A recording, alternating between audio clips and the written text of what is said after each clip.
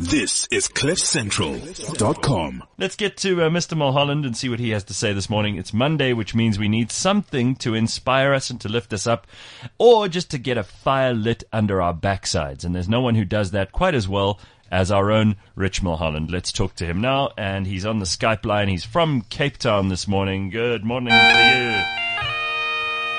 How are you, Rich? Hello there.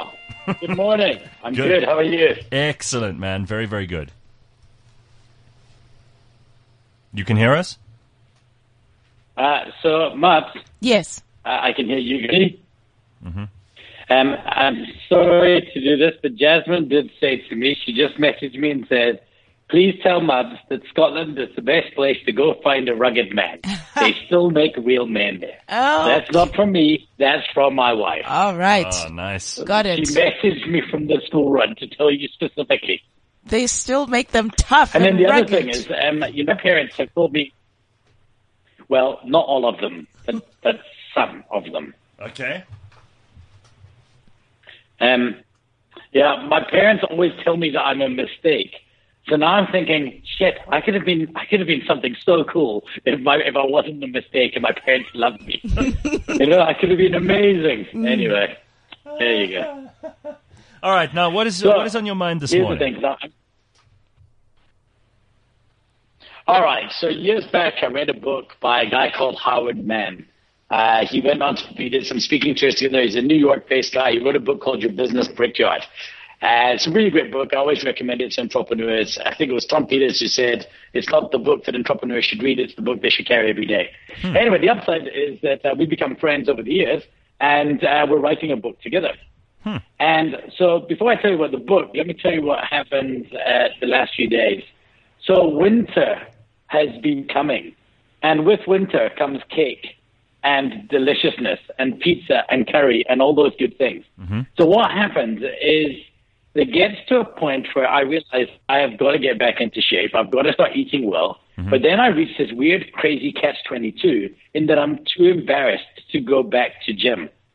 Now, it's the craziest thing ever. I'm actually too embarrassed to go back to the gym I train at. Everyone is beautiful and perfect. And I didn't want to go back to gym to get back into shape because I wasn't in shape.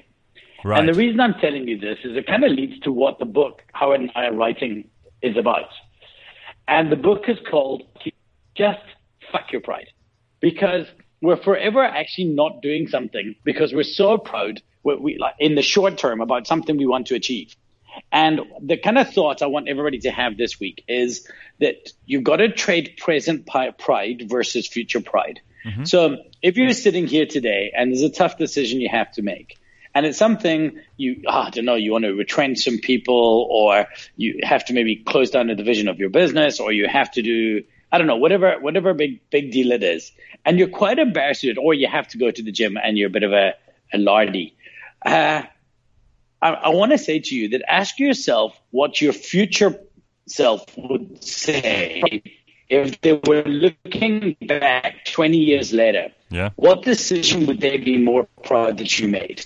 The decision to keep on slogging on and to show that you're not going to give up and never quit, or the decision to make the hard calls when they were needed to be made? Because I think what we do is we trade short-term pride for future pride all the time. When we look back at bad decisions we've made, it's often because we wanted to be proud today. We were too proud today to make the tough choices, which meant that we had no pride later. And what I've started trying to do is measure my decisions based on what will future me be proud of? What decision will future me be proud of? So one example of this is last week, Monday, in front of my staff, I stepped down as the company I've run for 20 years. And it was quite funny because when I told my senior leadership, nobody was upset. They were like, yeah, cool, good call. I want to scroll. But, all right. You want to say, no, don't go. Terrible decision. And they're like, yeah, sweet, cool, right. Good times. When you off. And the truth was, I'd run the business for so long, and I liked being in charge. But I actually am not good at being in charge. Like, I'm not good at running a company. That's not where my skills, my passion lies. I like other things. My new title incidentally is C3PO. I'm the Chief Purpose, Projects, and Pitching Officer. Like, I want to work on the cool stuff. So I still own the business, but I'm not too proud step down and let Don run it, because he'll be a far better guy. And if I ask myself in the future what decision would have been better, hanging on to the reins of control would certainly not be a decision I'm proud of. So for the next 5 days, fuck your pride. For the next 5 days, I want people to make tough decisions that they need to, and then that your future self thanks you in advance. That's very good. Unfortunately, your line is not so good. It went really nice for a little while, and then it deteriorated again. So it almost sounded like you were going into the past. But I like this. So you make every decision not based on what your immediate and circumstantial problems or context is, but you think about it in terms of what your future self would be proud of. That's not always an easy thing to do, though. No, for sure. I don't think it is. But I think when I've started trying to use mechanism myself, my future self would never be happy if I hung on to running the business what I feel is ineffectively for another 10 years. My future self will be proud that I was able to step down, and even if it didn't work, my future self will be proud that I was able to do the right thing and not let my present pride get in the way.